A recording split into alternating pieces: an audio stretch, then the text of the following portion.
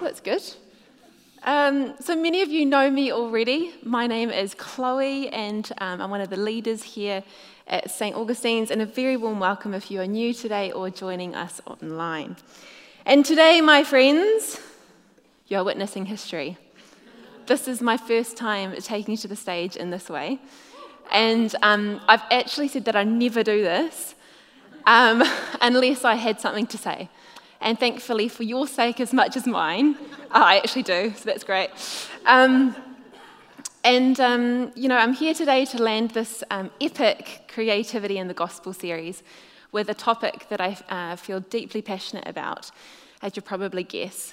And it's this invitation to recognize our own creativity and to see that outworked in community. So today's topic, ladies and gentlemen, is creative communities. And to begin this morning, I want to quickly show you a YouTube clip from Bobby McFerrin. He's the Don't Worry, Be Happy guy. And he's demonstrating the power of the pentatonic scale. And I'll explain why I've chosen this in a moment, but here it is for now. Watch. Ba, ba.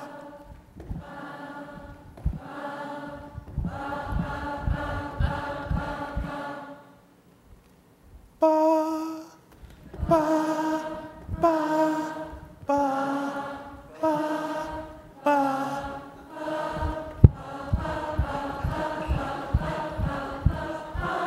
Okay.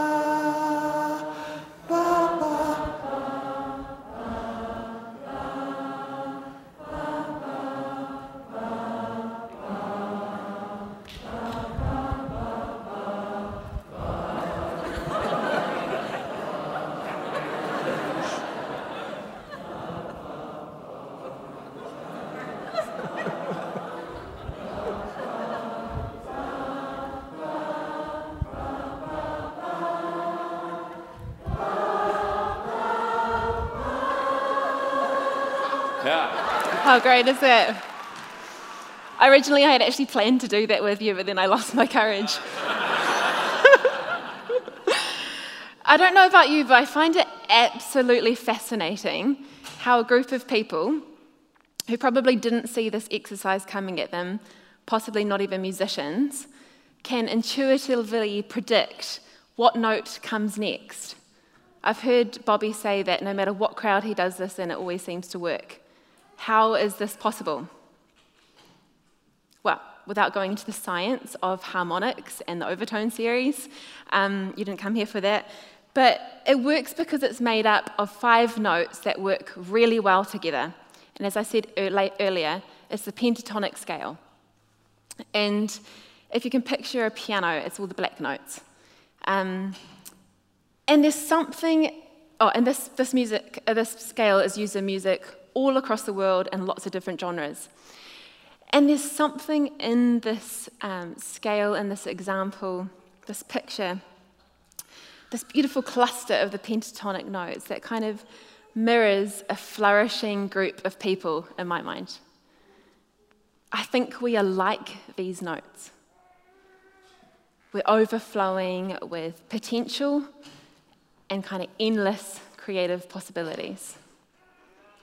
Each one of us occupying our own unique God-given frequency, just like the note in a scale, with our own unique creative quality. And when we exist in and operate out of the safety and the power of the collective, like a structure of a scale, we are humming and we're harmonizing with warmth and purpose with those around us.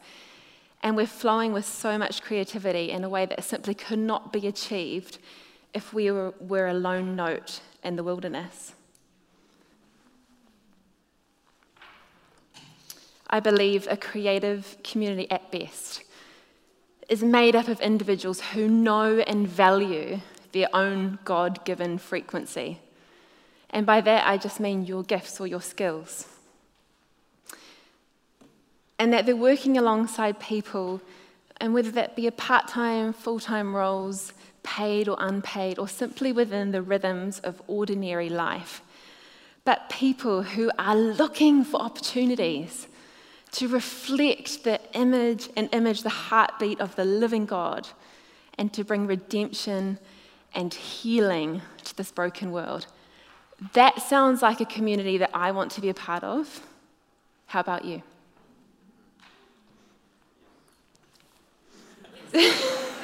In Jonathan Tyson's book, Creative Minority, which is a great book, by the way, it says this: every day we move towards the places of brokenness. We do this in loving community out of a story of redemption, with a robust ethical vision, countercultural practices, under the authority of the Creator, lovingly exerting redemptive influence for His glory. Wherever you are in life, wherever you live, whatever your work is, I invite you to consider becoming a creative minority so you can redemptively influence the world that Jesus so dearly loves. So let me ask you a question today, church. What do you think of when I say creative community? This is why you've been given a piece of paper. I'm actually going to get you to write this down. So you've got 30 seconds. What does it mean to you? Who's in the room? Who are the faces? What is your project or problem that you're working on? 30 seconds. I've got a lot to get through.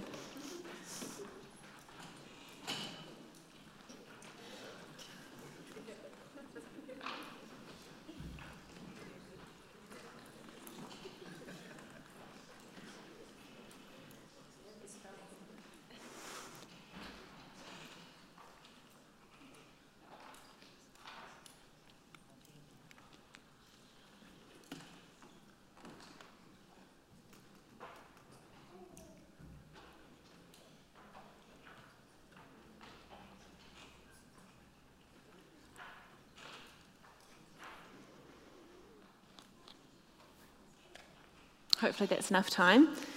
The second question I've got for you today is, what unique set of skills has God gifted you to outwork in that community, and how's it going? 30 seconds.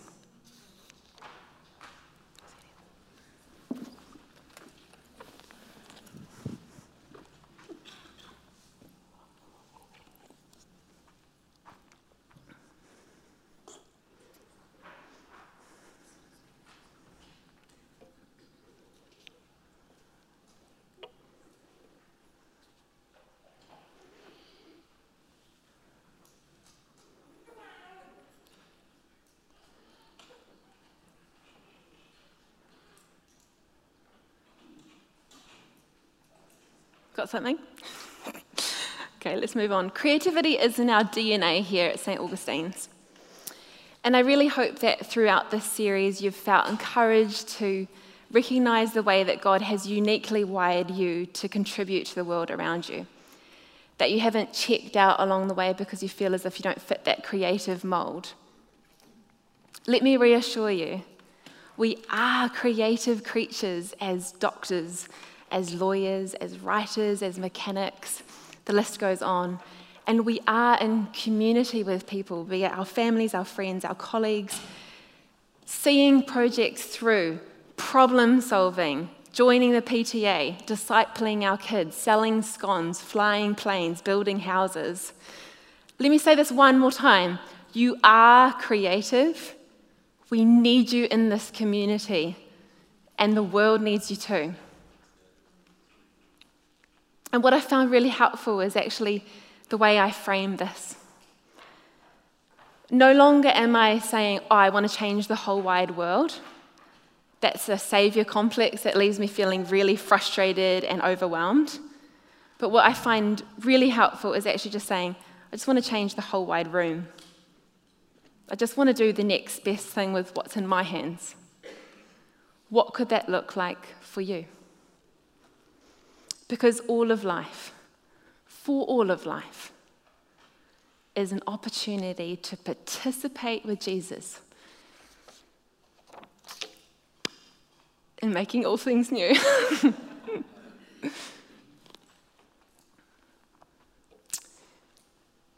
But I actually want to pause at this juncture, and I want to speak specifically to the artists in the room. This was just a kind of offhanded comment that John made to me one day. He's just like, I don't think we've talked to the artists. And I was like, I'll do that. And I feel like we've quite intentionally and diligently tried to validate all vocations as inherently creative. But there is a specific call on the artists. So I want to just pause for a moment to talk to the artists in the room. Artists have this prophetic quality about them. They have a way of giving voice or words or song or imagery to what is unseen or felt or even yet to exist. And that is a gift. And it's not something to downplay, hide away, ignore. I don't want to project my own frustrations here, but for anyone that is feeling perhaps discouraged in your craft today, know that you're not alone. You're not alone. I know what it feels like to pause when you're writing down what your vocation is on an important document. I actually went back to look at what I put down on my marriage certificate. I did say musician, so I was obviously feeling quite good about myself at that point. I noticed Isaac put student, so the writing was on the wall. We were never going to be loaded.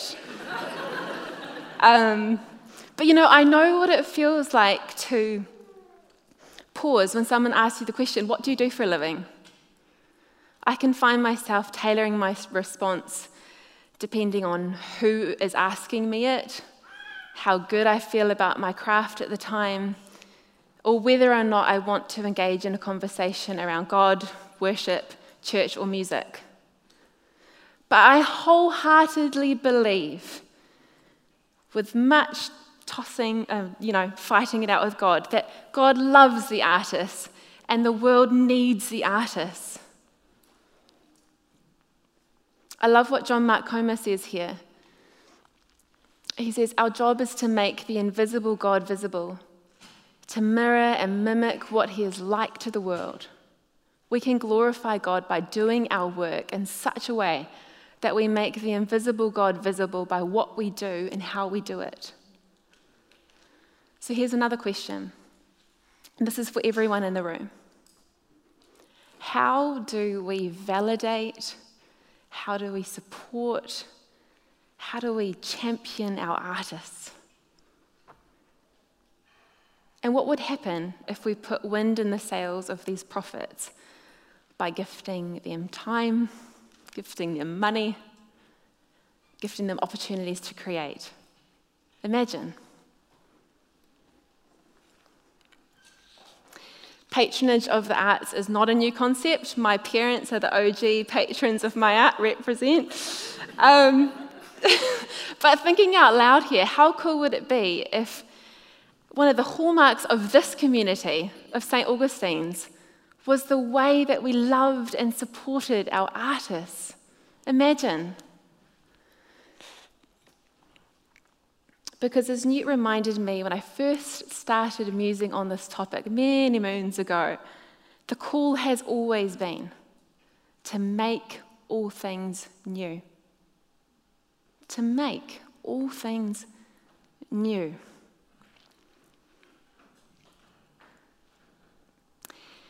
In our reading today, we We read these insanely detailed instructions from God to the artisans in regards to building the tabernacle, from the ark to the basin to the garments.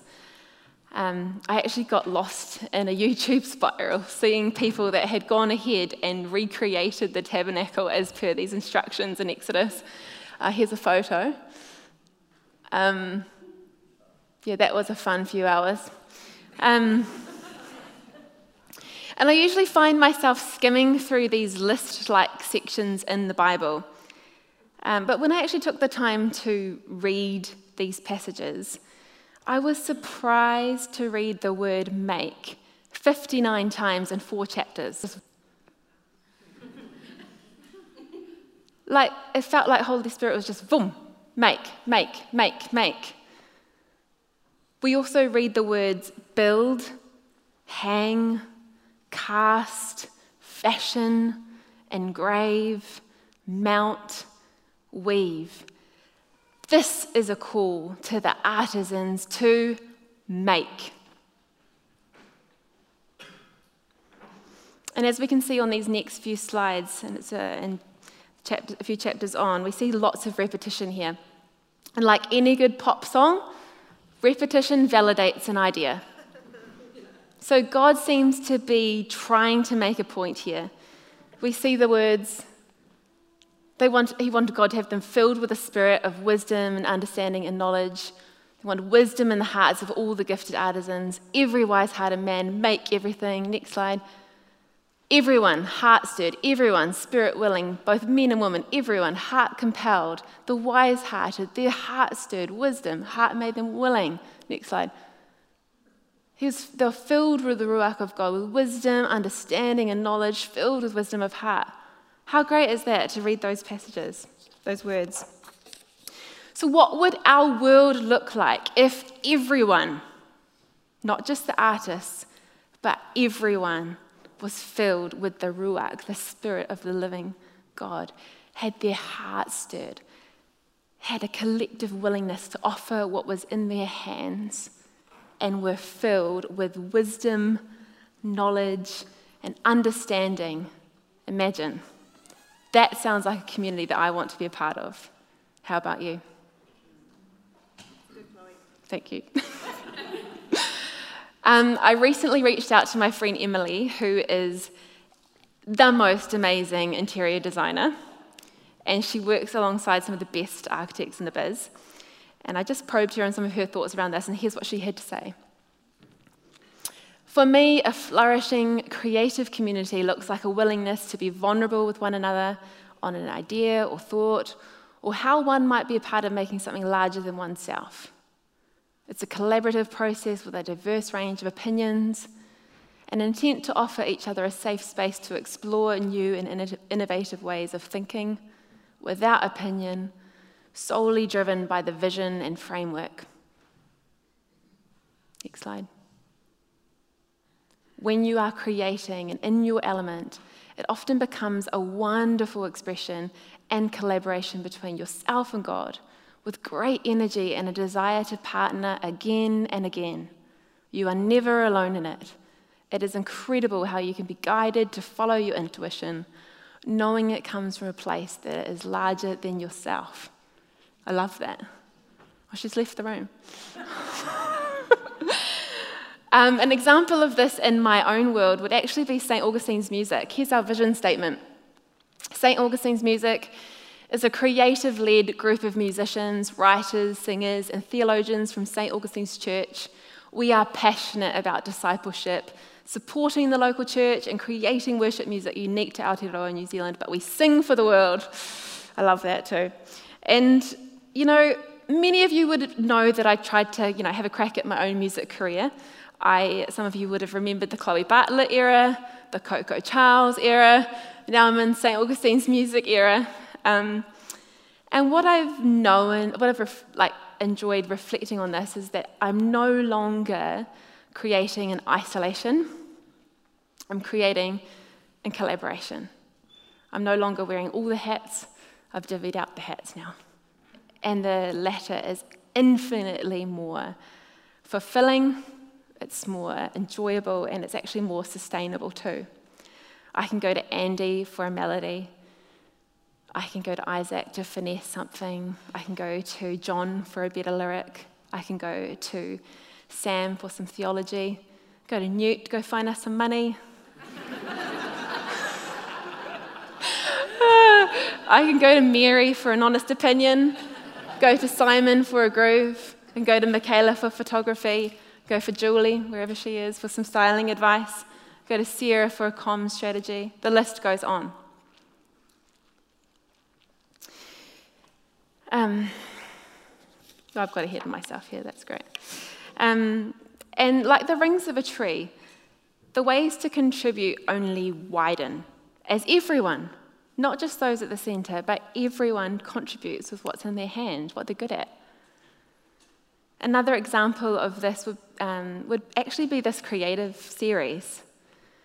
Before we start a new series here at St. Augustine's, we have a meeting with some of the staff and some of the teaching team, and we kind of imagine what could this look like together. And what has been really, really amazing is having been in that initial conversation and journeyed through the last 8 weeks, is seeing that group of people outwork their heart and their vision in our worship, in our teaching, in our children's programs, in our Instagram feed, our YouTube channel, our formational communities. Just look at the artwork we've had every week from Matt Scarlett. Here he is down on the front. Did you notice it had changed every single week? That's just amazing. Thank you, Matt, for all of your hard work here. It's so great. This is a creative community in action right here in our midst. And one final example, and I wanted to include this example because I think sometimes the most meaningful creative response can come from a difficult time. And it's something I've sadly just come across through one of my friends' experiences, and it's something called the Purple Butterfly Project. So hospitals around the world are taking part in this worldwide initiative to help bring awareness to the loss of a child born in a set of multiple babies. A purple butterfly sticker is placed on the cot or the incubator to acknowledge this, and the butterfly is there to both celebrate the life of the patient's lost sibling, but also to bring awareness of the loss to the staff and the people interacting with the family.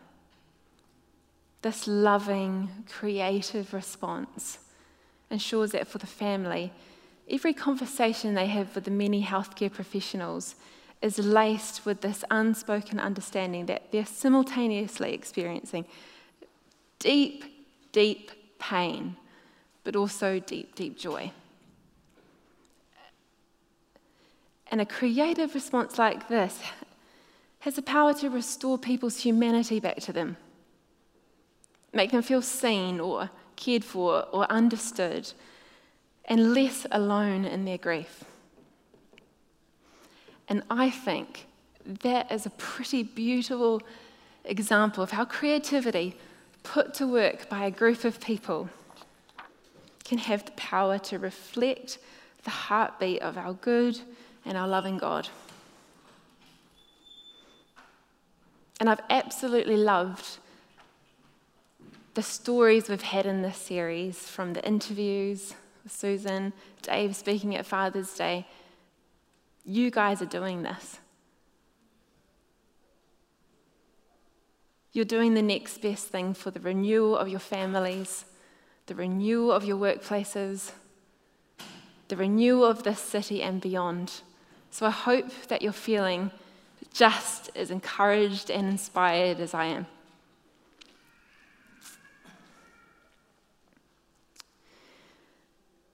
But let's be honest, sometimes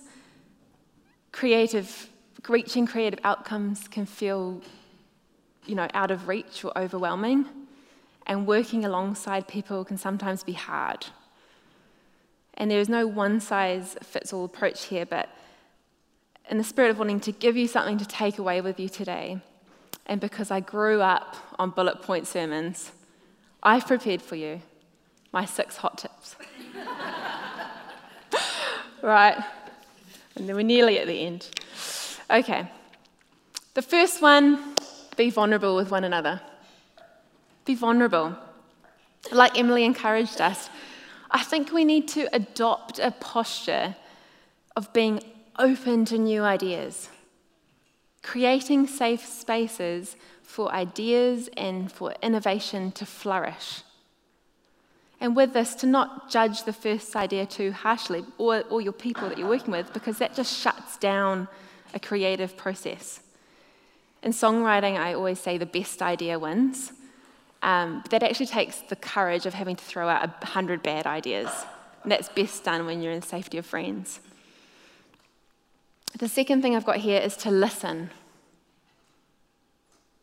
Take the time to listen to the people you're working alongside. Get curious. Ask questions. Ask them how they're going on a project. If they're feeling stuck, sometimes the right question can help them become unstuck. Listening can do a lot of groundwork, and it truly creates the best foundation for improvisation and for new creative outcomes. The third thing I've got here is to care deeply. I think we all need to care deeply for this world. I think that was part of the mandate God gave us back in the garden. And part of caring deeply for this world is tirelessly going after the next best thing in whatever way we can. Often the bigger the project, the more brains are required in the room. So find your people, find the people that share your passions, but also find your people that share your frustrations, because that's often a clue that God is asking you to do something. The fourth thing I've got here is to be good at what you do. I was recently reading Psalm 33 and it said, "Sing to him a new song, play skillfully and shout for joy." The word skillfully stood out. In order for us to be as effective as possible, if required, I think we should learn, upskill, grow, get a mentor, go back to uni, challenge yourself, experiment, develop, and keep going. The fifth thing I've got here is to be generous. To live out this call on all of our lives, we must be known for our generosity and our willingness to give of our whole selves for a cause, and sometimes without getting paid for it too. We must not shrink back, hold back, hoard our ideas or resources. You know, our mission statement here at St. Augustine's is to practice the Jesus way for the renewal of all things. This requires us to recklessly and generously give of our whole selves to the people and the places around us. And finally, I've got to live out of the good news story. As Sam mentioned last week, we want to be a community of hope. We want to be retelling this good news story in new and imaginative ways over and over and over again, so that both our work and our lives embody the hope that we have in Jesus Christ. Can I get an amen? So as I land this talk today, I've asked John to play a clip from Jacob Collier clip, and I was fortunate enough to be at his show late last year, and he leads these crowd participation moments. And when I was in the room, it honestly felt really holy. There's something about contributing your voice, contributing your unique God-given frequency, and the beauty that happens when it's outworked in a group of people. So I'm going to play the clip, and then about 10 seconds in, I'm going to start praying for us over top of it, but I do invite you to close your eyes, and then Newt will come up and lead us in communion. So here's the clip, and I'll pray for us in a moment.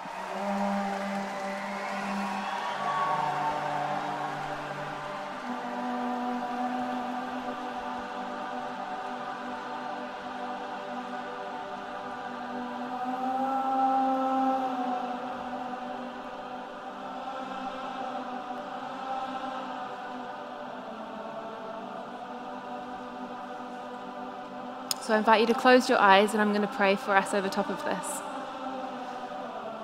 Jesus, thank you for the note, that God-given frequency that you have given to us.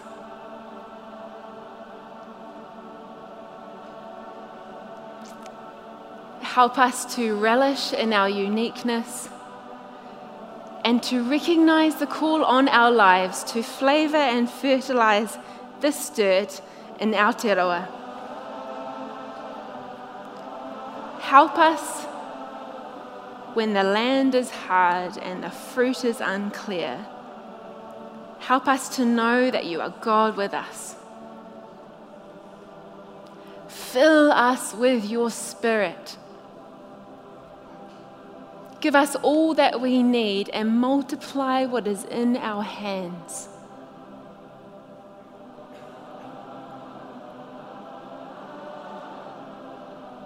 Help us to be vulnerable with one another. Help us to listen to one another. Help us to care deeply for our people and our planet. To give generously of our whole selves. To be good at what we do.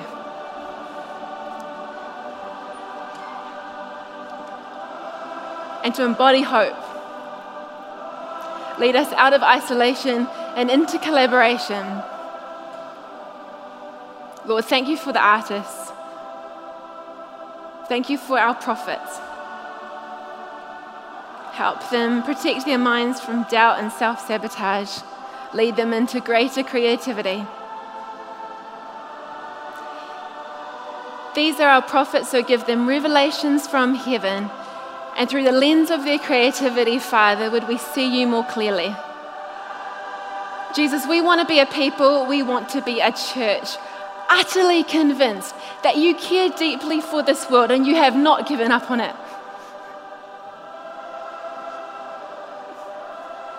So lead us to love your world with patience, with perseverance, with humility, with empathy,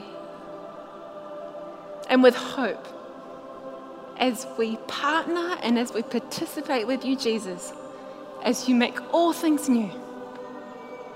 Amen.